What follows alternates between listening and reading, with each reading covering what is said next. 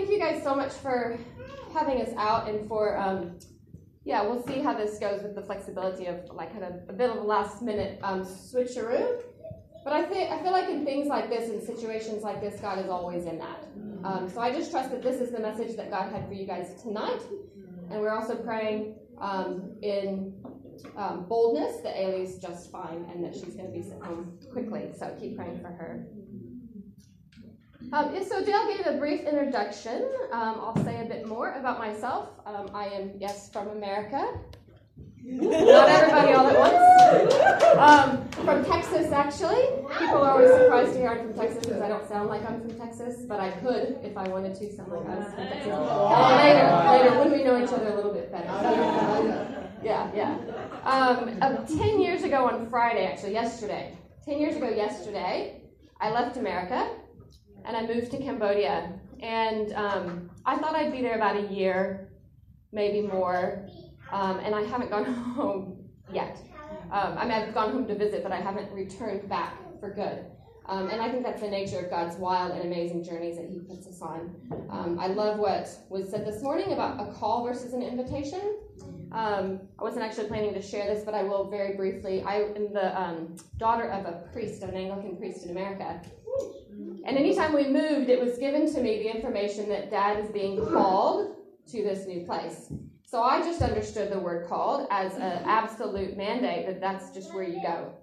And when we were called to a new church when I was 5 years old, and I started school in grade 1, whatever the equivalent of that is here.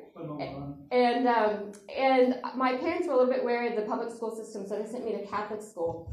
And as a 6-year-old, I encountered nuns for the first time, and I understood enough to know that these women, beautiful women of God, that they were also called by God to do what they're doing. And I thought it sounded like the most horrendous call in the whole wide world. I mean, they had to wear these funny things, and they couldn't be married, they couldn't have a family, and I just was terrified suddenly that God would call me to be a nun. And so one day in my room, I remember pleading with God and saying, God, if you just don't call me to be a nun, I'll do anything you ask. And that's a dangerous promise to make to the Lord. And He's reminded me of that several times throughout my call and my journey in the last 10 years.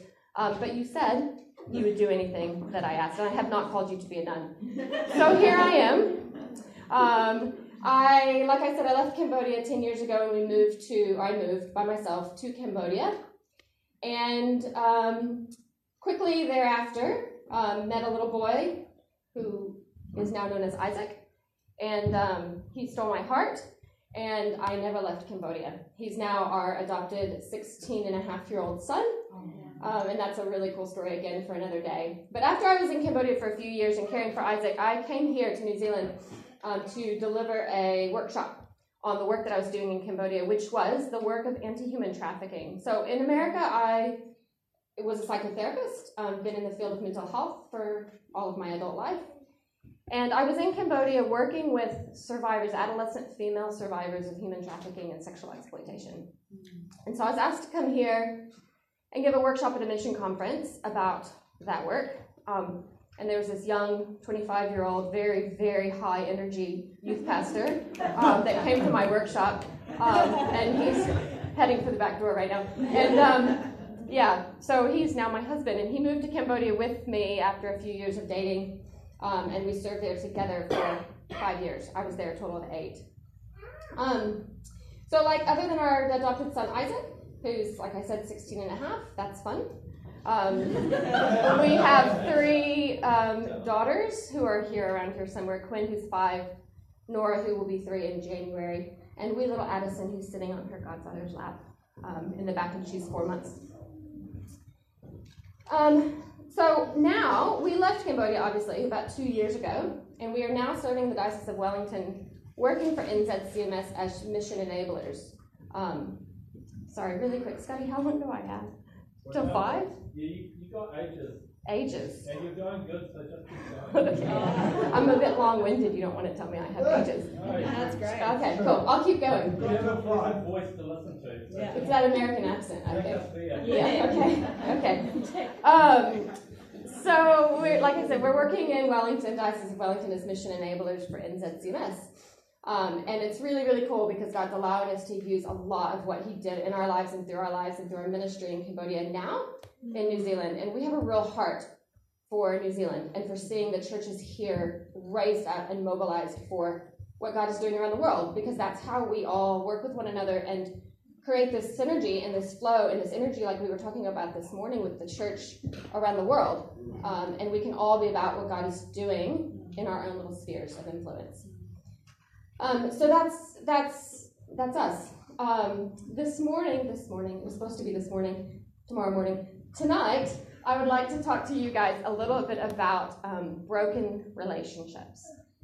So when you look at mission, and why is it that we engage in mission, it can be explained in this kind of understanding of 4 broken relationships. So we have God, and we have relationship with God and ourselves. We have relationship with ourselves, like my relationship with me. We have a relationship with others, and we have a relationship with creation. And all of those 4 have relationships with one another. God has a relationship with others and creation. And so it's this web of relationships that in our world right now are broken. So back in Genesis 1, God created the world. And his idea and his model of creation was what we saw in the Garden of Eden.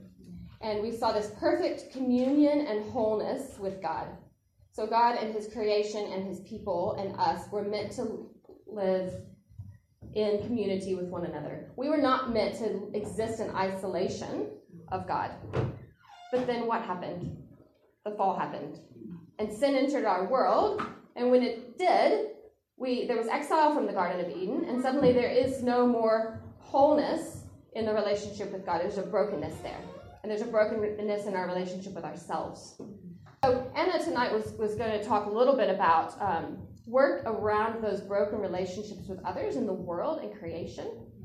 But what I'm going to talk about is, we may be able to cover that tomorrow morning, we'll see. But what I am going to talk about and here to talk about tonight is our broken relationships with ourselves and with God. So God and self. So I would like to take a little bit of a journey into the Old Testament with you guys tonight. So I'm looking at Exodus and the story of the Israelites in bondage in Egypt. And I'm sure many of you know this story, and some of you may not, but I'm going to retell it anyway. So God's people, the Israelites, were in Egypt, and they were in bondage in Egypt, the Egyptians and Pharaoh, for generations. And God came to Moses, and we know the story of Moses. God came to Moses, and he said to him, look, you're going to be my voice, and we're going to get God's people out of Egypt. And Moses was like, but I can't talk, I can't do this, I can't speak in front of people, this is not okay. And so he said, don't worry, I'll give you Aaron too, and you guys go along, and you talk to Pharaoh, and you're going to proclaim release for my people. And so I can only imagine how that felt for Moses and Aaron. But they obediently went and answered that call, and they went to Pharaoh, and they said, God says, let my people go. And if you don't, I'm going to do a lot of horrible things. And so he proclaimed that prophecy to Pharaoh, and Pharaoh's first reaction was, no, of course, I'm not going to let your people go. My whole economy relies on your people. And so that's when the plague started, and the locusts, and God sent all these horrible things into Egypt, turned the blood of the river Nile, the water of the river Nile into blood, and flies and locusts, and all sorts of horrible things happened. And time after time after time, Moses came back to Pharaoh and said, let my people go. And so finally he came back with this really horrific prophecy. If you don't let my people go, the firstborn son of all of the households of Egypt will die. So Pharaoh, of course, didn't believe. I don't know why he didn't believe. But he said no. And so that night, in order for God's people to remain safe, there were these really specific instructions given to them. Do you guys know what they were? Yeah. So it was Passover. It's the blood of the lamb on the door, and dressing in specific traveling clothes, and the sacrifice and the unleavened bread. And so there was this really specific set of commands given to the Israelites to keep their people safe. So God's people that night celebrated this meal together, and that in that celebration of that meal, and by following the obedience of God, their firstborns were kept safe. And the next morning, all of Egypt woke up and their sons had died. So Pharaoh said, that's it, go, get out of here, go. And so they left. And they're leaving, and they're in their traveling clothes, and Pharaoh starts to regret his decision, and he sends the armies after him. And then the parting of the Red Sea happens. Can you even imagine what it was like to watch the miracle of the parting of the Red Sea? So God's people are fleeing, and the armies are coming after them. Moses lifts up his arms, because that's what God told him what to do. And the waters part. God's people pass freely, and then the waters close in again, and all of Pharaoh's armies are engulfed in the waters of the Red Sea. And they get into the other side. So all of these miracles after miracles after miracle have happened, and they get to the other side into freedom. And what do? They start to lose it a little bit. They start to freak out. I don't know how long. We don't know how long. Was it days? Was it weeks? I have no idea. But they start to wonder, okay, where's the food that we're going to eat, and where's the water that we're going to drink? And this water's not drinkable, and what are we going to do? And God there, in Exodus 15, he makes this water drinkable. And then he identifies himself. He says, I am Jehovah Rapha. I am the Lord who heals you. And that's the first time in Scripture we see God identify himself as Jehovah Rapha. What I think is really, really incredible about that is it's not, God didn't perform a specific act of healing, like stand up and walk or open your eyes and see, and then say, I'm the Lord that heals you. He delivered his people from bondage, and then he said, I'm the Lord that heals you. So healing is this completely interconnected thing with bondage. And bondage, for the Israelites, was this very real bondage of captivity. But freedom is funny. Freedom is a scary thing because it's unknown. For those of us, for people who have been in bondage, once you're free, it's unknown territory, and it's scary territory. So I want to share a little bit of a story with you guys about one of the young women that I worked with in Cambodia. And we don't use real names because I believe in confidentiality and all of those good things. But I'm going to call her Srey Na, which is a typical Cambodian name. Now, Srey Na was a teenage Cambodian girl, and she was in actual bondage. She was in slavery. She was abused and used for sexual gratification of others. And she'd been in that position for years. And she was rescued by an organization that Anna actually was going to talk about, or she still may, called International Justice Mission. And Anna worked with them in India. They do incredible work rescuing people from bondage around the world, all kinds of different bondage. It's okay. My husband's replying to a group chat, and it's flashing up on my phone. And I think he's asking for prayers for Anna. Yeah. Updates about Anna, sorry. No worries. I'll just turn my phone over. So Srey Na was in bondage in this really, really rough area of Cambodia. It was like a slum area. There was this giant building that was abandoned, and nobody lived in there, so there was a lot of squatters. And in that, there was a lot of prostitution that was happening out of those places because it was kind of like unmanned territory. And so an organization went in and they rescued her, and they brought her out of that captivity. And she eventually ended up in the shelter where I worked in Phnom Penh, Cambodia. And she was one that came to us quite excited about all of the possibilities of what her life could hold. Like, she was really embracing of the rescue that she had just received, and she was asking all sorts of questions, and she wanted to learn from everybody. So she wanted to learn from the house moms. She wanted to learn how to cook. She was deciding what kind of career path she could follow. She was very, very exuberant in wanting to embrace her healing and her freedom. And she one day, when we just kind of thought we got her to a point where there's some really incredible things happening and we can maybe put her into an educational program, she ran away. And we were like, well, did not think that would happen for her. And she ran away, and we went out and we went to try to find her, and we brought a police investigator of sorts with us, and he managed to find her and take her out of the same place that she was rescued from to begin with. And we brought her back to the shelter, and she did want to come. that time. And then she got back into the shelter, and we did the same cycle again, and then she ran away again. And the next time she didn't really want to come back, but we got her back. And it happened 3 or 4 times. And she just kept coming in and embracing this freedom and then running away. And then coming in and embracing this freedom and then running away. And why does that happen? We were giving her opportunity. We were giving her a job, the possibility to make money, the possibility to never have to return to the lifestyle that she lived before, the possibility for healing and wholeness. But she kept running away. And it's a really hard thing to understand, I think, from the outside. Why do we resist that? Why do we resist that healing and that wholeness? Why do we doubt? Why did the Israelites doubt in Egypt? Now, I could give a psychological-based answer to that, to talk about like what is going on in our brains and things to cause that to happen, and especially in lack of full restoration and healing. But actually, I think that's just some sort of scientific example for what we know is brokenness in our relationship with God. Because we are still broken, and we are still separated from God.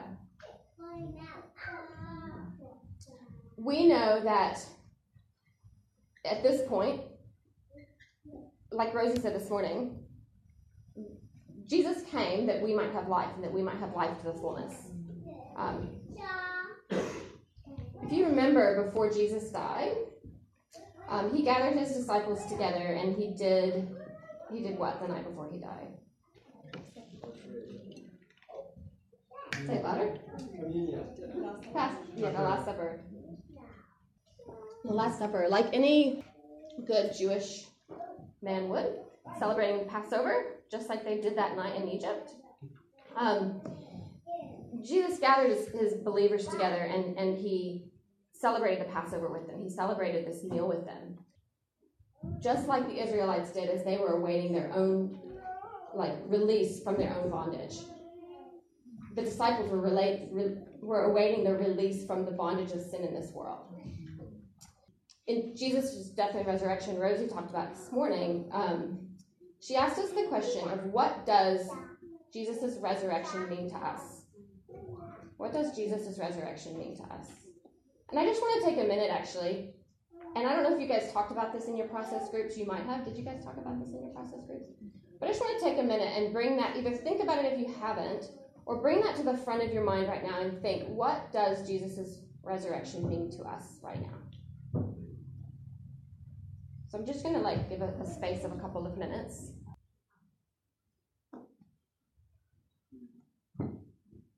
What does Jesus' resurrection mean to us? If you guys feel like you can, I'd love to hear some of the thoughts. Just call them out. What does Jesus' resurrection mean to you? Relationship with Jesus. Relationship with Jesus. Means we're saved. Means we're saved. Means we have a new story to live out of. Means we have a new story to live out of. Gives us hope. Gives us hope. Hope for what? Everything ahead of us. Yeah, everything ahead of us. Rosie said today, resurrection means living and claiming that hope through the resurrection and living in anticipation of what is yet to come. Anybody else? Kingdom of heaven is coming. Kingdom of heaven is coming. I think like Rosie said this morning, it ties in with the idea that this will be redeemed. This isn't a throwaway. That's right. That's exactly right. So it's anticipation of what is to come, but it is also what can happen now, right? In the here and the now. And I think Rosie did an incredible job of helping us to see what role we have to play in that, and that we actually don't have ultimate power, and we shouldn't, goodness gracious. But we do have some. God is actually calling us to participate in this with Him.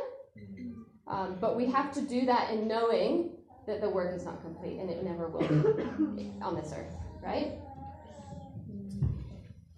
So we can, with this knowledge and hope of the resurrection, what does the resurrection mean to us? With these things that you guys are saying, and the things that are spoken or unspoken, I guess the question is, what do we do with that? The resurrection means for us hope in a future. What do we do with that? If it means anticipation of what is yet to come with the Lord, What do we do with that? We write it in our journals and just kind of like, oh yeah, that's really good. That's a really good thought. And then we go home and we live our lives. What does the resurrection mean to us? So you could look at this in a few different ways. I think that we can look at this in the hope and anticipation of the resurrection and how we walk alongside people in their brokenness. You know, we know that if we look at, like I said, the Garden of Eden, and the view and the picture of what God intended when he created us in wholeness and community with him, with him. And then we look what has happened as sin has ravaged the world. People are broken. What does that brokenness look like in our world today? What are those areas of brokenness? We know that sin is bondage. The bondage of sin is death. So death in the ultimate separation of us from God. But what does bondage look like now? I mean, for some of us in this world, bondage looks like bondage, like what you would think, like the story of Srey Na. For some of it's a little bit more obscure of a bondage. Maybe a bondage of sin in your own lives, a bondage of the effects of sin of the world on you, maybe a physical or emotional bondage that you guys are struggling with. So we could look at it like we need to seek wholeness with God in order to walk alongside people in their journey for healing. So as we as a church come alongside people in their journey for healing, what does that look like? But there's another message here as well, and I think that's our own relationship with ourselves. So I talked at the very beginning of broken relationships with self.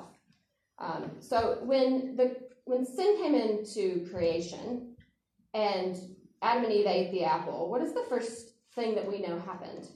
One of the first things that we know happened. What entered in?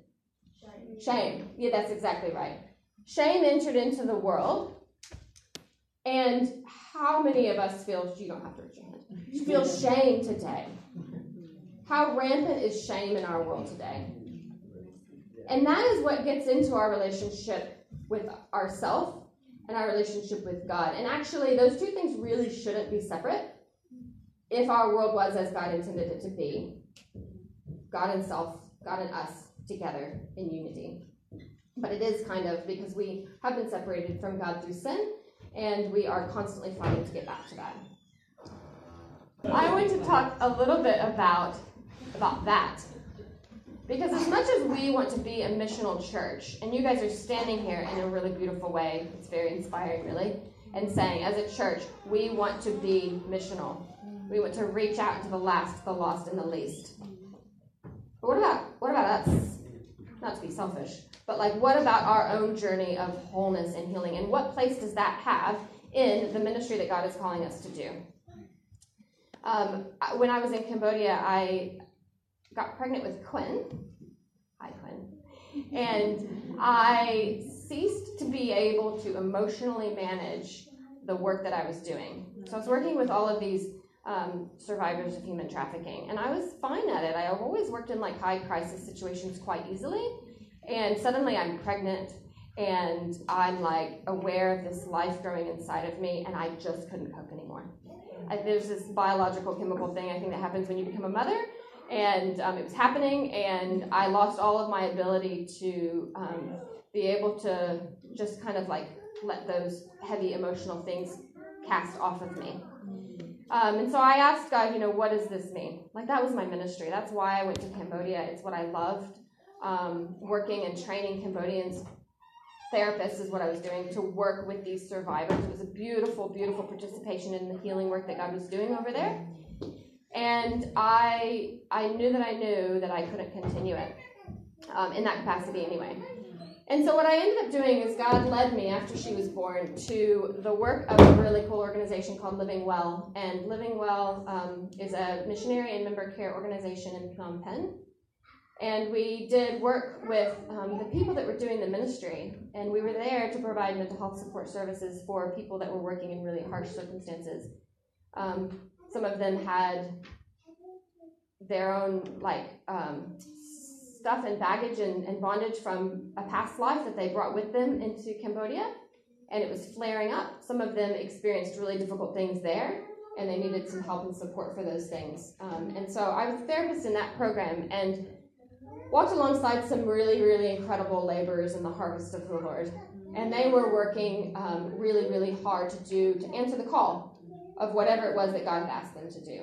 But they were broken, and we all are broken. And they were the brave ones that were coming forward and saying, look, I'm broken, and I need support in this. There were a lot of people that weren't so brave, and they burnt out and went home, or marriages broke down, or whatever else. And the ministry that God had called them to actually destroyed the image of God that they were representing. Rosie said today, I think I'll get this quote right, Rosie, it was beautiful. Nothing that God wants us to do in this world, so no call that he's calling us to participate in, is at the expense, calls us to neglect a part of our likeness in him. Right? So when I was working at Living Well, I'm going to tell you the story about a really awesome, brave young woman that I was working with. And she came over to Cambodia to volunteer in a trafficking shelter similar to the one I had worked at. And she didn't really know what she was going to do when she got there, but as it was in Cambodia, and it is in a lot of these developing contexts, you have very few skills, but you have more than the person next to you, and so you're put up into these positions of authority and leadership that actually should make us all feel quite uncomfortable about the situation. So she kept being given more and more responsibility in her program, and she started to fall apart. She stopped sleeping at night. She developed this skin rash that she couldn't get rid of, that she didn't know what it was. She was really, really depressed. She was really, really anxious. She went home and tried to sort it out and came back 5 weeks later, and it just got worse.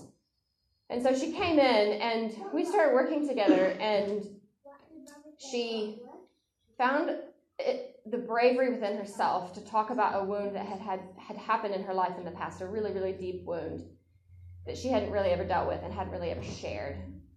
And the nature of this wound was being triggered by the work that she was doing in this shelter. So she was seeing similarities of herself and her story and things like that in the work that she was doing. And that's often the way that it is. God gives us these experiences of our lives, and then we have this deep, deep compassion to reach into other people's lives that are experiencing similar things, because you have empathy and you have that knowledge and understanding of what it is that they're going through, and you want to help.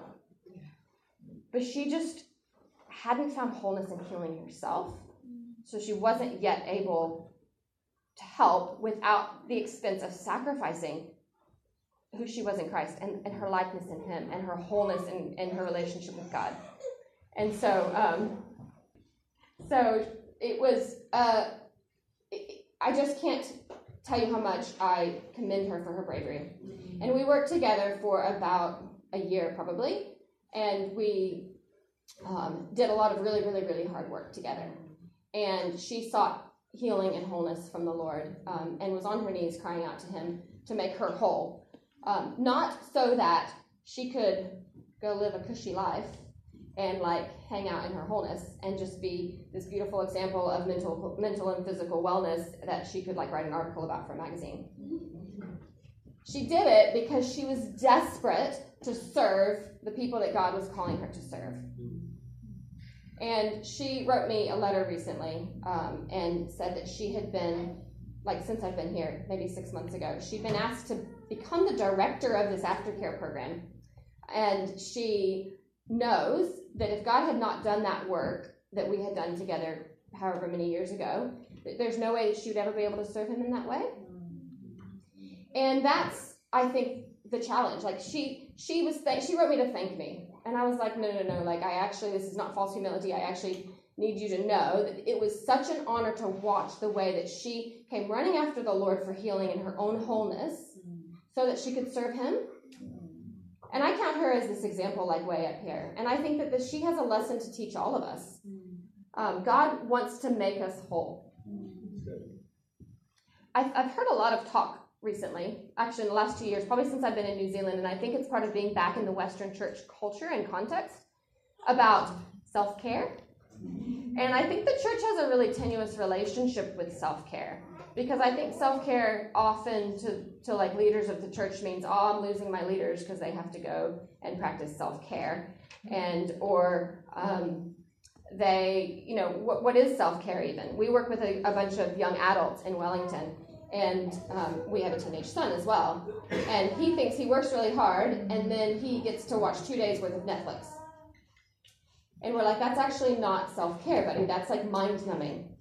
And so this relationship, I think, with what do? Do you go out and you go forth and you push yourself for the Lord until you hit absolute burnout and you're no longer any sort of version of yourself? Or do you practice self-care and every third day watch, a whole series of Netflix and binge and then feel kind of good about yourself and kind of like hungover from the Netflix? There's a balance in between that, isn't there? So what does it look like actually to find healing and wholeness and practice good care for ourselves so that we can serve God? So that we can serve God for a really long time. I think that the answer to that is not a simple answer. So this is not something that we seek wholeness and healing from God and then it's done. We don't finish that work ever. And that's back to what we were talking about with the resurrection. So we are hoping for all that is yet to come. We are hoping for the healing and the wholeness and the relationship with God that is yet to come. But we're also celebrating what can happen now. But we have to walk in this divide, in this gray area, in the middle of that, where we know that we're gonna seek that with the Lord, but we're never gonna fully have it. But that is not going to keep us from continuing to seek it. How do we seek wholeness? I guess that's my next question for you guys. What does that mean? What does that look like? And another question that probably should be asked a little bit before that is, what are we seeking wholeness from? And that is going to be a different story for each and every one of you guys. There is different types of bondage in all of our lives. But bondage always comes from sin. It always comes from sin. It might come from sin in our own lives. It might come from sin of the world that's been inflicted upon us. But it's always from sin. And that ultimate, back in the Garden of Eden, back in the broken relationship with God, what happened? So just take a few minutes right now and close your eyes and ask God to show you what it might be that he's wanting to make whole. Again, not to make whole so that we can be selfish with our wholeness, but to make whole so that you can serve him.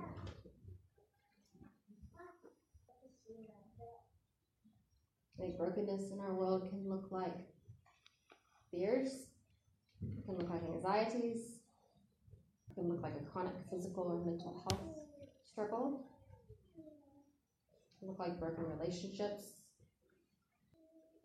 family, with your marriage, with friends.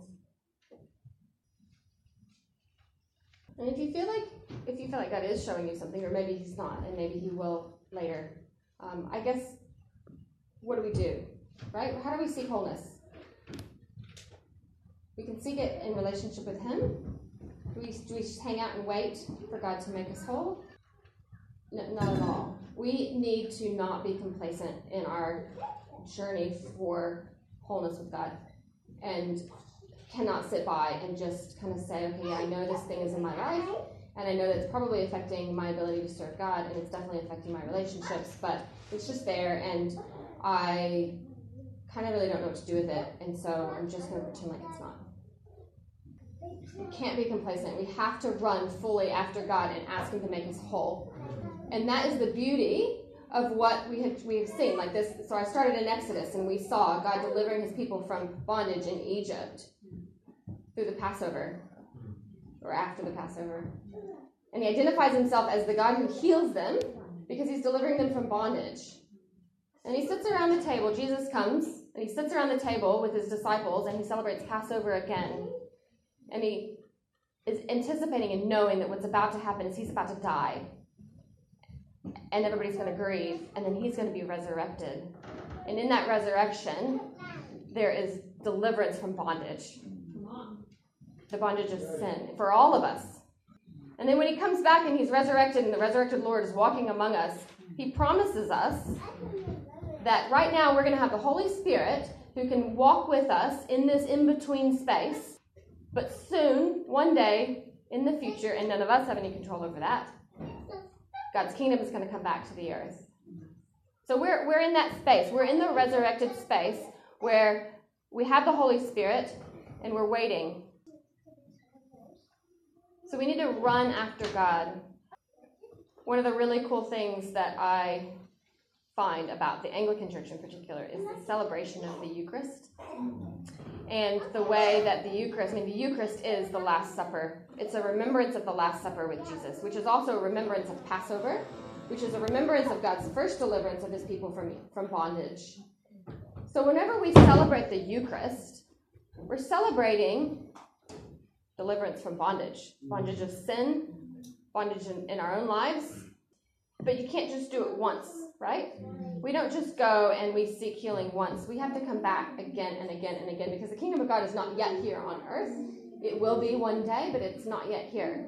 And so week after week, time after time, we have to come and we have to seek fellowship with the Lord and say, make me whole, Lord. Make me whole. Not so that I can just be whole, but so that I can serve you. So what does it look like to be a missional church in that space? It's really messy. Really, really messy. And I think that there is this really beautiful, chaotic messiness that can happen where you guys we're all of us in this room are seeking wholeness in the Lord, and it's through relationship with God, and it's through coming back to him time and time again and trying to find that reunification from the brokenness that happened with the fall. And time again we come back to him. But we're weak human beings, and we get caught up in the world. Sometimes our own bondage affects our ability to even know how to come back to the Lord. And that's what this is about. That's what that you guys, as a community of believers, are to be for one another, is that space where you can all direct each other to God. And I think as you do that, you're all going to find more and more wholeness and more depth in your relationship with God. And also, more and more broken people are going to want to get on the boat with you guys. They're going to want to come alongside because they see this journey to wholeness.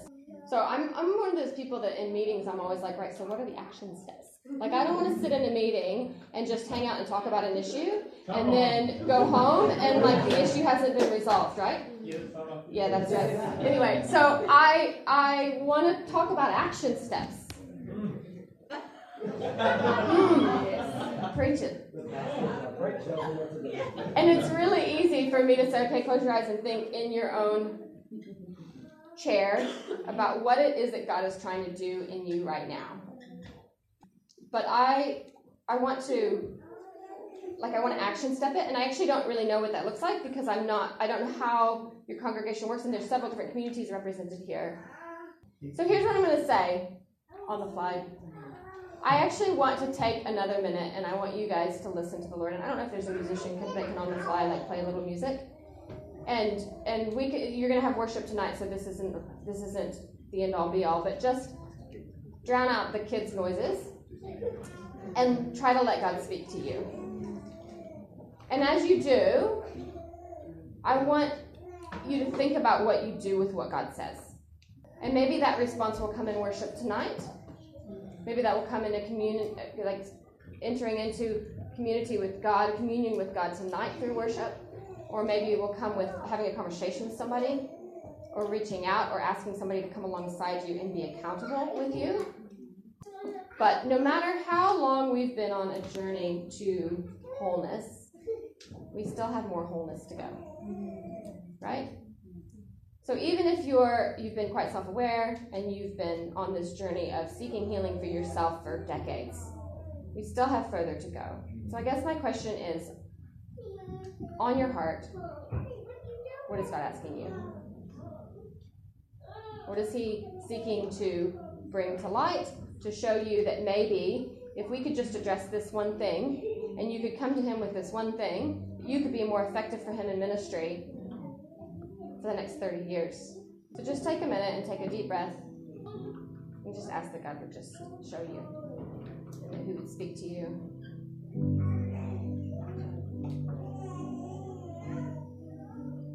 God knew who he created each of us to be. And if it weren't for sin, we would be different versions of who we are right now. But deep down, it's there. And I think this journey on this earth is about us seeking to be closer to the version that God created us to be before sin entered our lives and entered our world.